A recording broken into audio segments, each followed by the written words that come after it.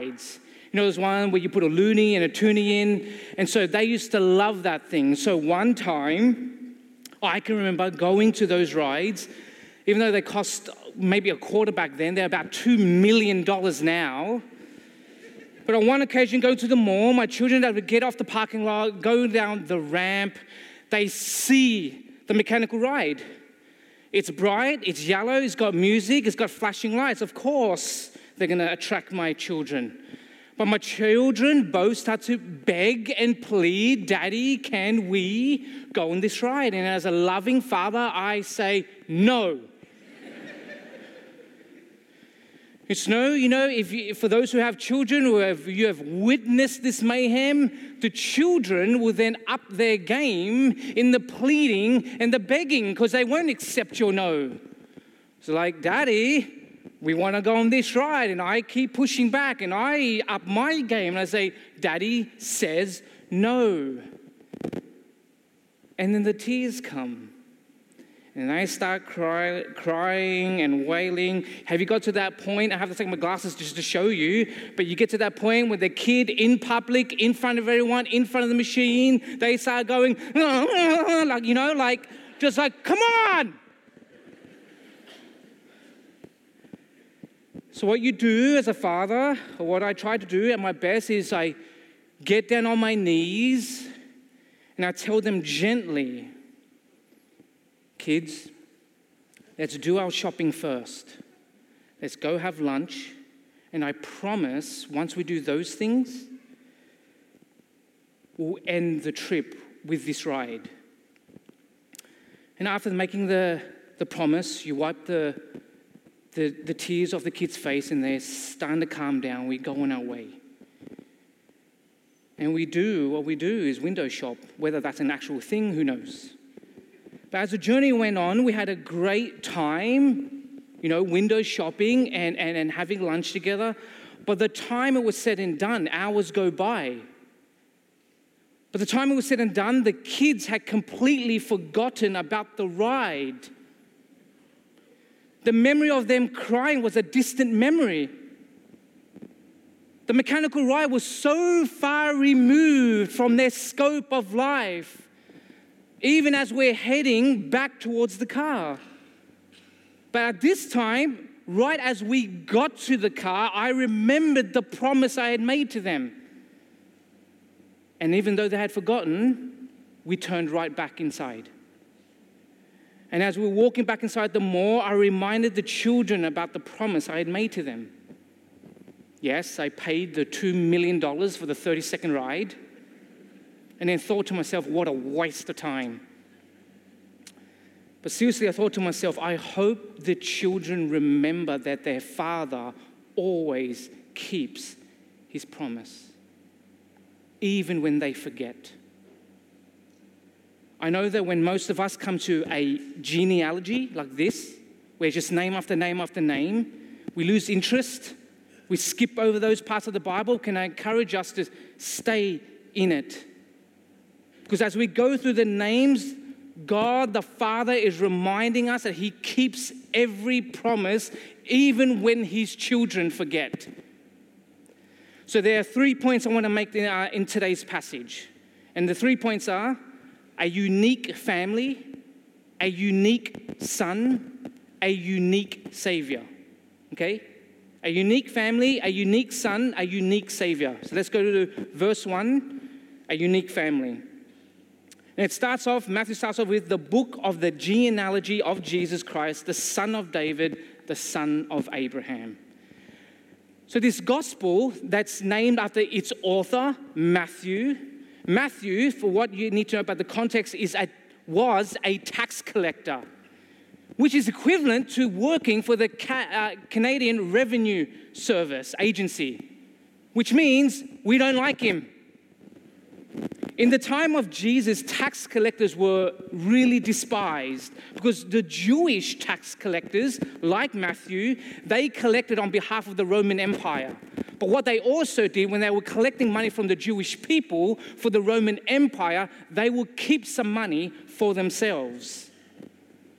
But we know with Matthew, the one who authors this, gives up his entire life and his entire fortune to follow Jesus. Matthew's introduction, if you look at his introduction, chapter 1, it's unlike the other Gospels. It's not like Mark, Luke, or John. Matthew has a very particular audience in mind. So if his audience from start to finish is the Jewish people. That's his audience. With the Gospel of Luke, if you look at the Gospel of Luke, in chapter 3 is where he starts his genealogy of Jesus. Bible scholars, those are just guys with big fat heads, they believe that Luke, his genealogy is on Mary's, Jesus' mother's side, her family line, where Matthew goes on Joseph, Jesus' earthly father, his bloodline. That's the two distinctions. Luke starts the genealogy as most people would. If you and I were to start our family tree or family heritage or family bloodline, who would you start with? You would start with you. And that's exactly what Luke does. And then he works backwards. But Matthew goes in the complete opposite direction, but for good reason. So the first word I would encourage you in your Bibles to highlight is the word genealogy. Because the word here in the Greek translated means Genesis. So for Matthew, a Jew, to writing to an audience that was Jewish and then saying the word Genesis, the very first thought for a Jew is the book of Genesis, the very first book of the Bible. They would have thought of that. They would have thought about the creation of the heavens and the earth. Matthew reminds his readers of the beginning of the world. But now, more importantly, the beginning of the Jewish Messiah. When Matthew uses the word Genesis here, there is a reference to Adam, because that's the beginning of humanity. See, Matthew's Jewish audience, as they were reading this, if they didn't see Jewish as if they didn't see Jesus as their savior, they would have no problem with Jesus being human. That doesn't bother them. They would agree with Matthew. The thing that gets them most is that they don't know and believe and don't have the evidence that Jesus is a true Jew. Matthew knows this and wants to prove to the Jewish audience that Jesus' bloodline can be traced back to the father of the Jews, Abraham. The Jews considered Abraham to be the father of the Jewish nation. It's Abraham who first receives God's promise from God himself. That through Abraham's offspring, this is the promise, through Abraham's offspring, there will be one that will come and save the entire world. Matthew makes the connection for his readers by proving that Abraham and Jesus are from the same bloodline. Genesis 12 records the first time that God actually meets Abraham. It's the first encounter that they have. Now, what we need to remember here in the context of Genesis 12, in Abraham's story, Abraham is nothing special. There's nothing about him. He's a nomad. He has no land. He has no home. He has no country. He's not wealthy. He has a people group, but they're really small, if not the smallest. And he's not famous, not well known. No one knows him. But Abraham is the one that God chooses to use and to bless. So remember, there's nothing special about Abraham, but right after the blessing, right after Genesis 12, this beautiful encounter between the God of the creator of the heavens and earth and Abraham, who's completely nothing. You would think that would inspire him to do great things, but in Genesis 12, as it concludes, we find that Abraham goes out to a foreign land and lies about his wife, Sarah, and tells the people that Sarah's not my wife, that's my sister, to save his own life. Genesis 15, if you've never read it, is one of the most, I would say, the most moving pieces in the entire Old Testament. We read in Genesis 15 that Abraham is so worried because the promise was that God would give Abraham a child, offspring. And it hasn't happened yet. Years have gone by. He's starting to become worried and paranoid that this is not going to happen. How is God going to keep his promise? Think of it this way. You know, in our day, when there are two parties, we have written contracts, whether it be a phone contract, whether it be, leasing of a car, whatever. There's a contract that is written. You signed your life away. Now, if one of those parties breaks the contract, the written contract that you've just signed, if one breaks the contract, what happens? You can take that person to a court of law, you can sue, you can do all these things, correct? There will be a consequence. But in Abraham's time, there was no such thing as a written contract. Everything was done verbally. So, what you would have to do in Old Testament times was you were to act out the consequences if you broke the verbal contract. And that's the point of Genesis 15. We read that Abraham, what he does is, by God's request, he brings all these animals. Okay? He brings a list of animals that God has requested. He cuts the animals in half. He splits them like this, and he lets them bleed out, sort of like a Brazilian barbecue. We are told then Abraham falls asleep and then God walks through the middle of these animals, these cut animals. What God is acting out here is the consequence of not keeping the verbal contract. In other words, God is saying this. God is saying to Abraham, listen, if I do not keep my promise, do to me as you have done to these animals. Cut me in half, bleed me out, leave me to die. But know this, Abraham, I will keep my promise, even if you forget. And what does Abraham, if you look at Genesis 15, what does Abraham contribute to this promise? Nothing. He's asleep the entire time. So going back to the genealogy, Matthew's audience would have read and seen sort of the family connection of Abraham and Jesus.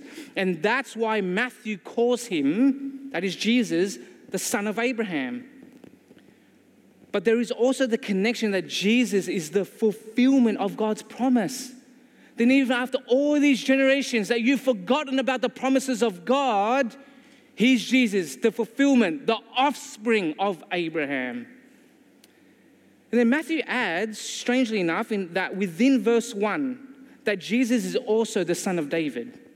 I'm not going to spend any time on David because Pastor Ray will go into further detail of that next week. But why does Matthew strategically say that Jesus is the son of David and also the son of Abraham?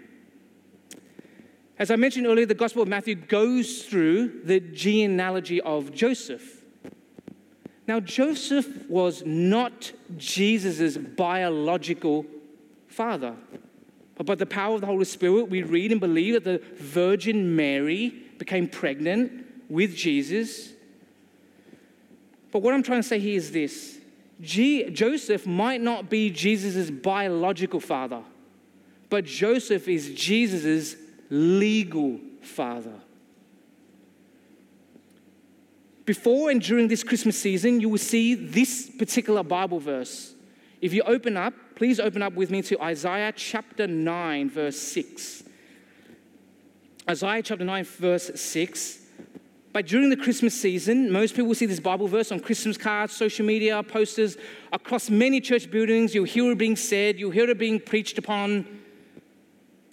And it says this: "For to us a child is born, to us a son is given, and the government shall be upon his shoulder, and his name shall be called Wonderful Counselor, Mighty God, Everlasting Father, Prince of Peace." Every Christmas, you will see it anywhere and everywhere. But did you notice the wording in the passage? The first part says, "For to us a child is born," referring to the human and physical birth of Jesus through the Virgin Mary by the power of the Holy Spirit. But then in the second part of chapter 9, verse 6, it adds what? "To us a son is given." Why? Can Jesus the Son be born and given? Look, the passage in Isaiah is referring to the birth of Jesus, but also the legal adoption of Jesus into the family of his legal father, Joseph. This is important because both Mary and Joseph can trace their bloodline, both mother and father can trace their bloodline back to King David. It's important because it was predicted hundreds of years ago that the Christ, the Messiah, the anointed one, would be a descendant of King David. So both lines cover that for Jesus. In Luke chapter 4, verse 22, I'm not going to go there, but there's a very small but important detail. All the Jewish leaders, all the Pharisees, all the priests who were at the synagogue, they knew that Jesus' earthly father was Joseph. They knew this. They don't question him on it. They all knew that Joseph descended from the line of King David. All the Jewish leaders have access to the records, all the genealogies. Why? Because it's in the temple. So they knew Jesus was a descendant from Joseph all the way to King David, from his legal father and earthly mother. Because you see, if it were not true, all they had to do was go to the temple, look up the record and say, "Jesus, you're lying. Matthew, you're lying." But it's true. So just in verse 1, we find that Jesus has a human origin story because of his connection to Adam. Jesus has a covenant, like a promise origin story because of his connection to Abraham. And Jesus has a royal origin story because of his connection to King David. And that completes verse 1. But what I want to do now is go through some of the other names that the Gospel of Matthew lists to remind us of how unique Jesus' family is. In verse 2, right after the Abraham, the whole thing, in verse 2 it says Abraham was the father of Isaac, the father of Jacob and the father of Judah and his brothers and so on. So we know that Isaac comes into the picture now. The promise, the offspring is there. He's introduced. An interesting part of Isaac's story, besides his name meaning he laughs, is found in Genesis chapter 24. We read in Genesis chapter 24 that Abraham makes his servant. So Abraham calls his servant and says, "Hey, promise me you're going to find my son, Isaac, a wife." The servant keeps that promise by putting, the Bible says, the servant's hand under Abraham's thigh. The truth is, if you were to translate that in Hebrew, it actually means something completely different. It actually means that the servant puts his hand on Abraham's regions. If you don't know what I'm saying, good for you. Abraham's servant was putting Abraham's ability to father a child on the line. This is big. This is actually important and very significant for the Bible to add that. Isaac, by the time he was 40, ended up marrying Rebekah, his cousin. In Genesis 26, God reminds Isaac of the promise. Why? Why does God continue to remind? Because the people continue to forget. So God reminds Isaac in Genesis 26 of the promise he made to his father. Right after this amazing experience between God and Isaac and the reminder of the promise, Isaac commits the exact same lie as his father, which is lying about his wife, telling people that that's not my wife, that's my sister, to save his own life. Isaac, we know, has twins, But if you look at the genealogy in chapter 1, verse 2, Matthew only mentions Jacob.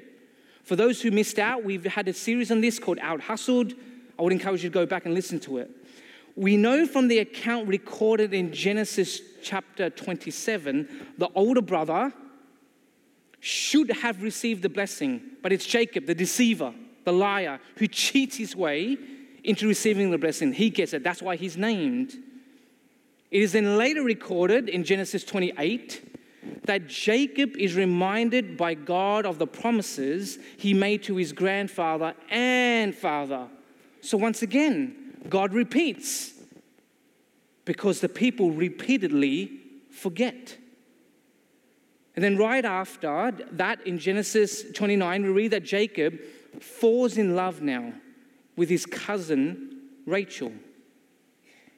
Jacob is so in love with Rachel that he promises his uncle that he will work for his uncle for 7 years, which is the same requirement if anyone wants to date my daughter. After the 7 years, and the Bible records that it flies by for Jacob. The 7 years just go quick. At the night of the wedding, as in the night in the bedroom, you find out, if you don't even believe me, you got to read it. The uncle that he's worked for 7 years switches daughters. Instead of Rachel that's in the bedroom, it's Leah in the bedroom instead. How Jacob does not know who is in the bedroom, I have no idea. So Jacob, the deceiver, who's deceived to get the blessing, he has been now deceived by his uncle. And we find out through scripture, he works another 7 years to marry the woman of his dreams, Rachel. This means that Jacob ends up marrying sisters. Laura has sisters, but no. We know from the Genesis account, because it's recorded very clearly that Jacob, who has ended up marrying Leah and Rachel, the sisters, all throughout his life, has a really difficult time. The family's in constant turmoil. To his death, it's so bad because he makes it very clear and very evident who his favorite wife is. And it crushes the family. Then in Genesis 35, we read that once again, God reminds Jacob of the promise he once made to the whole family. Why? Because the family forgets the promise. And then last of all, God changed Jacob's name to Israel. Because God no longer wanted Jacob's name, deceiver. He didn't want that past to define him no longer. It's not about your past anymore. It's about your future. And your future will be known as Israel, which translates to God fights. And that's because Jacob had admitted his guilt and ultimately his dependence on God. So back to the genealogy. At the end of verse 2, Matthew mentions Jacob's fourth son, which is intriguing, fourth son. Even though we know Jacob had 12. He had 12 sons and all were blessed. But for some reason, Matthew puts Judah. And Judah is one of the brothers who sell Joseph, the brother, into slavery. Why does Matthew include Judah, the fourth son? I have no idea. But here's the interesting part about Judah. Judah has 3 sons. The first son marries a woman named Tamar, who's right here in the genealogy. The first son is killed by God for being so evil. So what happens in Jewish custom is if the first son dies, the second son needs to take up the mantle, take up the duty of the first son. So the first son dies, the second son comes in and marries the wife, his sister-in-law. So the second son does that. He does his right duty and marries Tamar. He is so evil. The Bible records God kills him too. Then The third son is called to marry Tamar as well. The third son refuses. It says, And the father and son actually begin to be suspicious and think, man, this Tamar girl is weird. Everyone who marries her dies.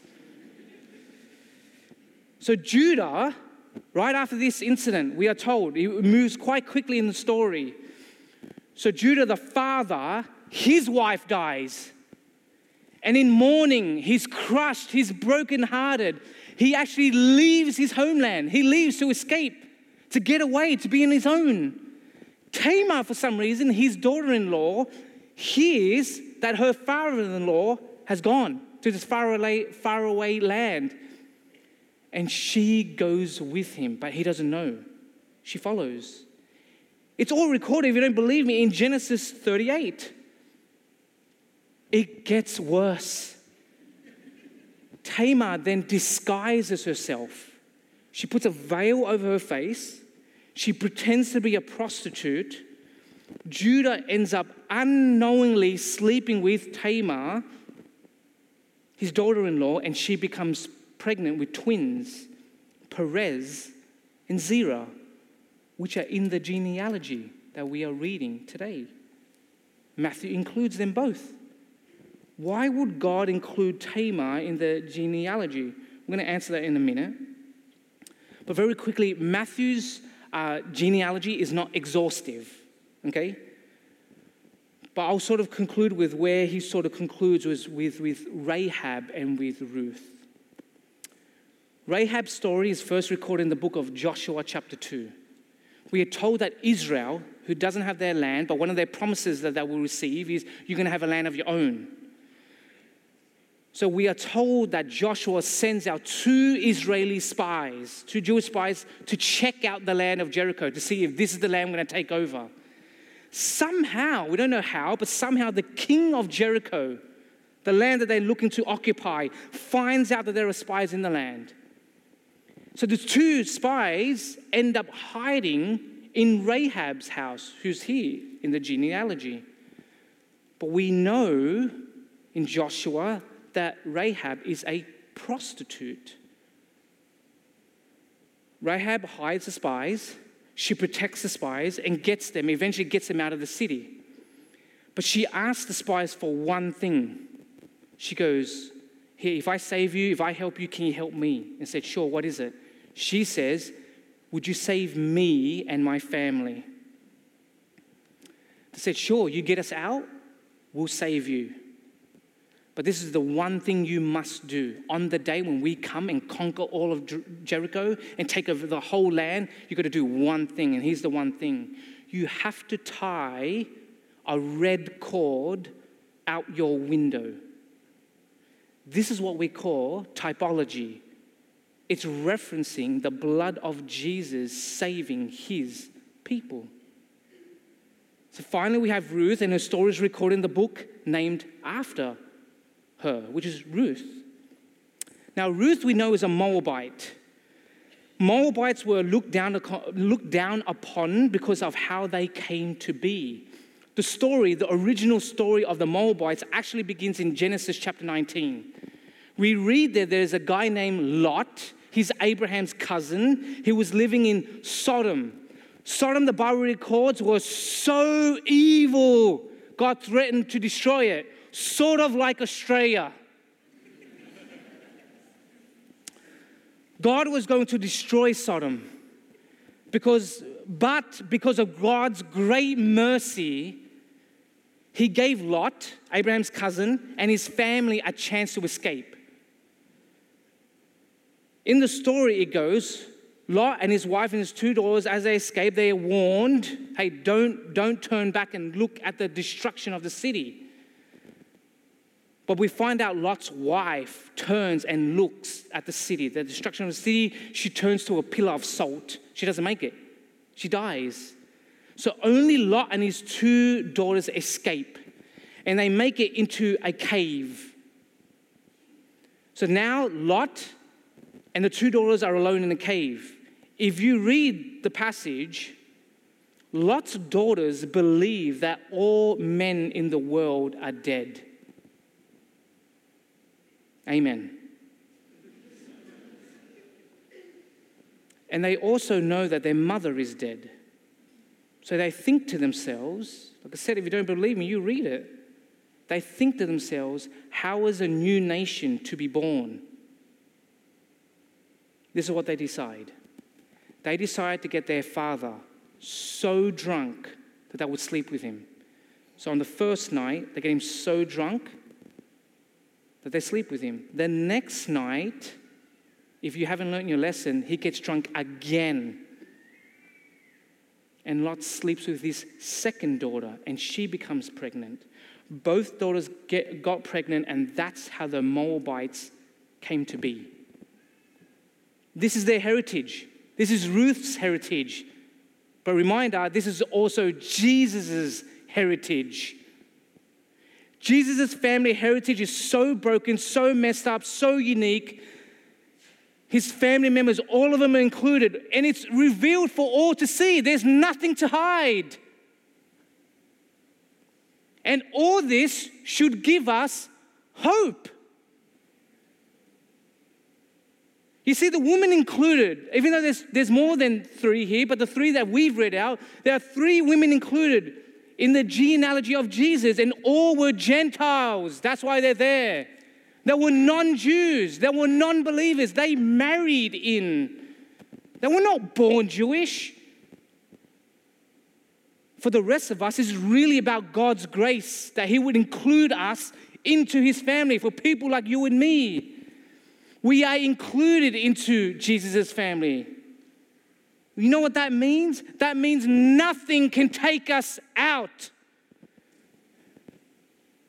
But my question is your family anything like mine? I want to make it very clear. I'm talking about my family, not my wife's side of the family, my family. On my side of the family, we have multiple divorces. On my side of the family, I have uncles and aunties who haven't spoken to each other in years, and I know that they will not talk to each other until the day they die. I have uncles and aunties who have called the police on each other. I have an uncle who's been in prison for 20 years and I haven't seen him since I was a child. I had a grandmother who despised her grandson so much she chose not to speak to him. That's my family.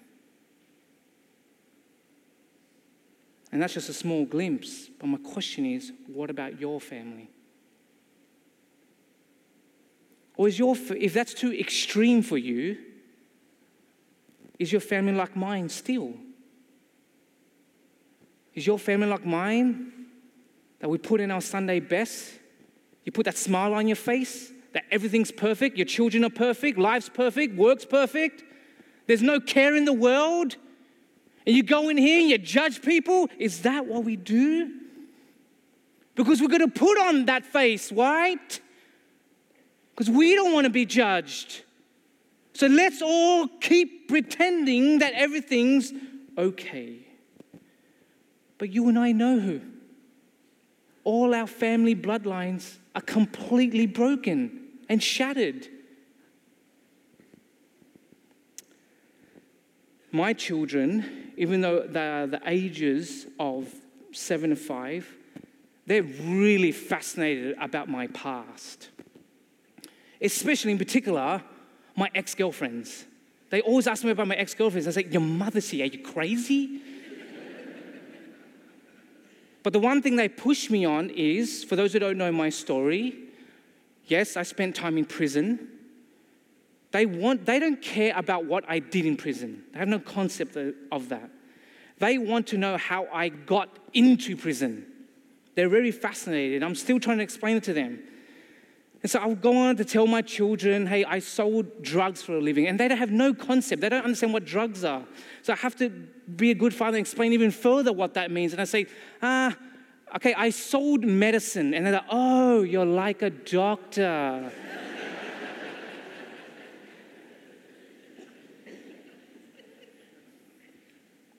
My point is this. Broken people from broken families, those are the people Jesus calls into a family, into his family. Second point, a unique son. Last Sunday, I was walking from the high school. I parked at the high school here at the parking lot. I happened to bump into an elderly man. Let's call him Dave. Why? Because that's his actual name. Dave started telling me about one of his new hobbies in his retirement. In his retirement, he's actually going through his family history, and he was sharing with me. He was showing me that he could trace his family back to the 1400s in England. Dave was so excited to share with me about how he can trace one of his relatives to be he was a mayor of London. And that one of his grandparents was in the armed forces of Canada and the other was in the armed forces of Great Britain. And somehow they met and married. Dave comes from this wonderful family heritage, and from my short talk with him, you can sort of easily see how this wonderful man came to be, partly because of a wonderful family heritage. I could tell that he was deeply inspired by his family history, but you can sort of hear and feel the deep connection. Let's think about my two daughters. If you were to look at my two daughters and consider them beautiful, wonderful, intelligent, kind, loving, then you would all agree they're from Laura's side of the family. But they were impatient, angry, harsh, judgmental, critical. You would all agree they're from my side of the family. What am I trying to say? When you look at Jesus' family line, there is nothing, he is nothing like the brokenness that permeates and spreads throughout his family. He remains perfect, untouched, unscathed. Think about it deeply. Family members can look at a child, a newborn child that just gets into the family, a great nephew, a great niece, they enter in the family. And you have this family gathering, and everyone looks upon the baby. And grandparents and great-grandparents and great uncles and great aunties, they look upon the child and they say, hey, that person looks like, great Uncle Bob and great Auntie Barbara. And you sort of see similarities, and you recognize certain things of how they look, but also how they act. You trace things. But in Hebrews chapter 1, verse 3, it tells us about Jesus that he is the radiance of the glory of God, the exact imprint of his nature, and he upholds the universe by the word of his power. What's it saying? He's not like his earthly broken family. He is exactly like his perfect Father. 100%. There is no other son. There is no other name.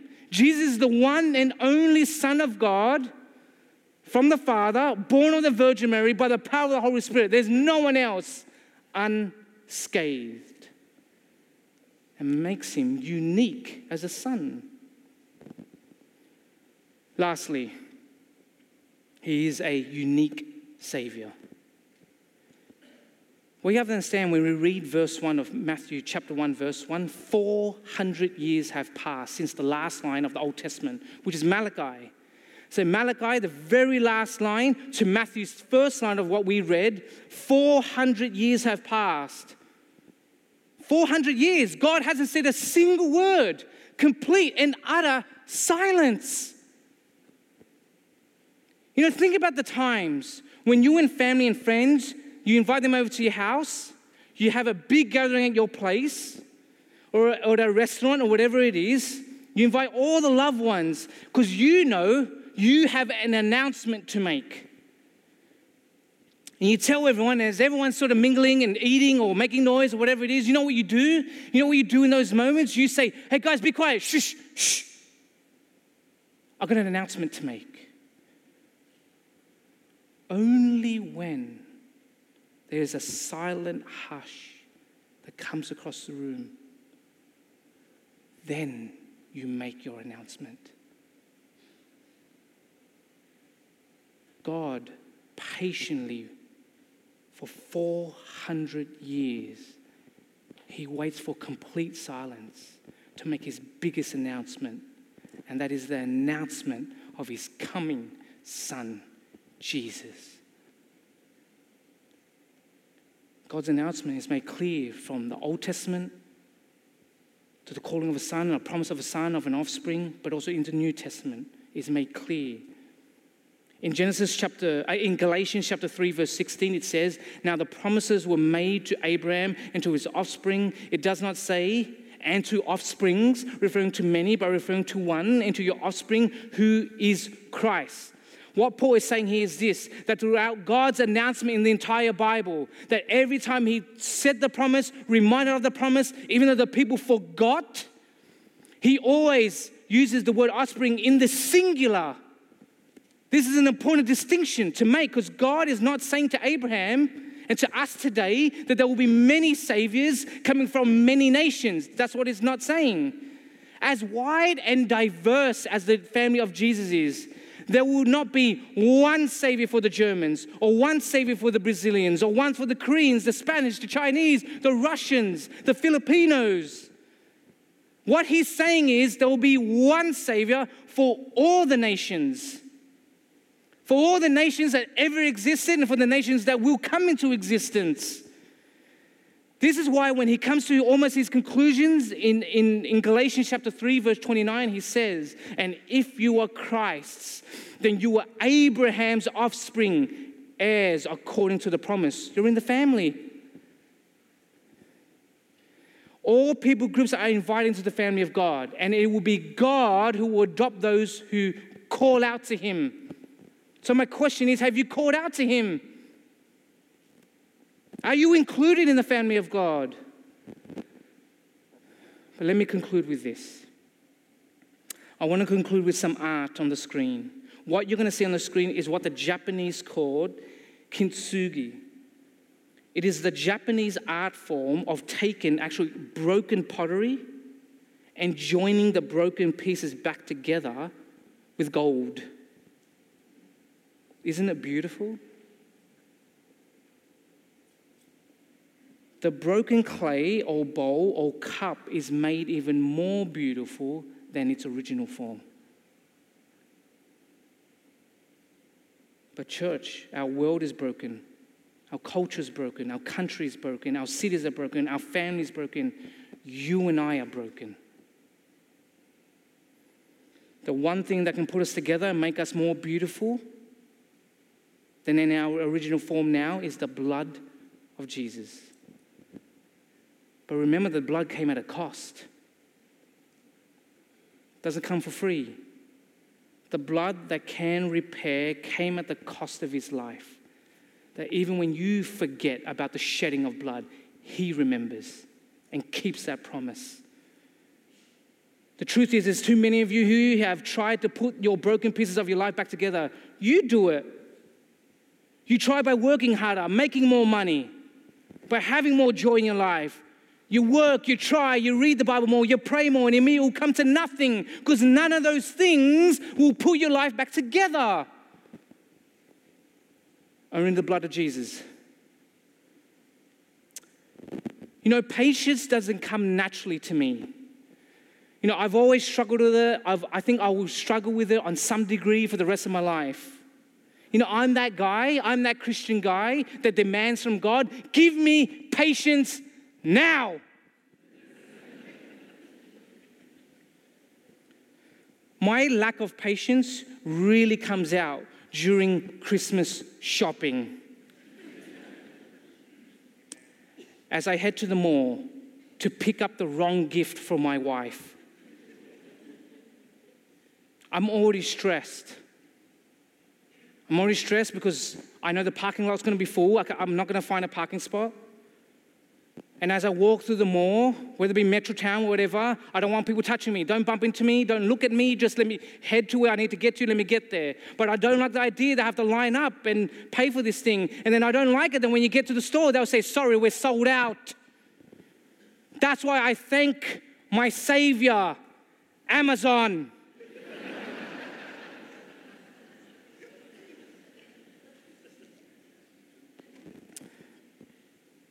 Today, though, I am still that broken man.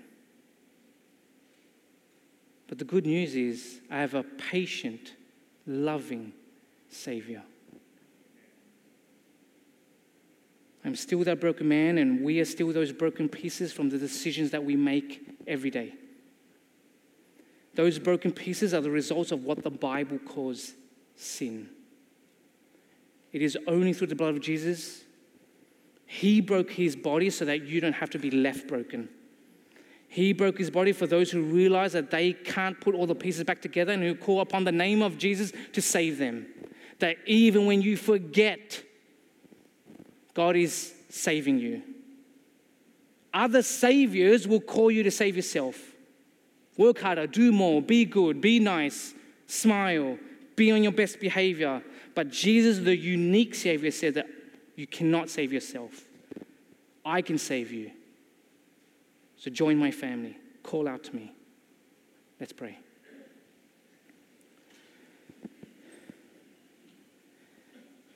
Jesus, we call out to you now. We call out to you because you broke your body. You broke your body in half. You shed your blood.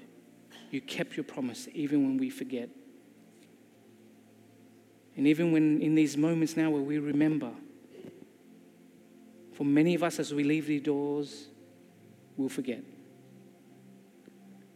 But you will remember. So Jesus, by the power of the Holy Spirit, help us to remember. Help us to celebrate. Thank you. Keep reminding us of the promise that you have kept. And Jesus, as this season, as we celebrate your birth, your incarnation into the world, and we look at this precious, innocent, beautiful baby child, remind us of the goal at the end. That is this innocent child. That the body was broken. That his blood was shed. And Jesus, in this room, I lift up all my brothers and sisters. I lift up their families, their uncles, their aunties, their children, their cousins, their great kids, everyone. Because we're all broken. Some maybe feels like more so than others. But we're broken. And we need you to put those pieces back together by the power of your blood. So Jesus, for our family members who are far from you, would you work in them? Would they call out to your name? And in your name only, Jesus. Amen. There'll be some reflection questions on the screen.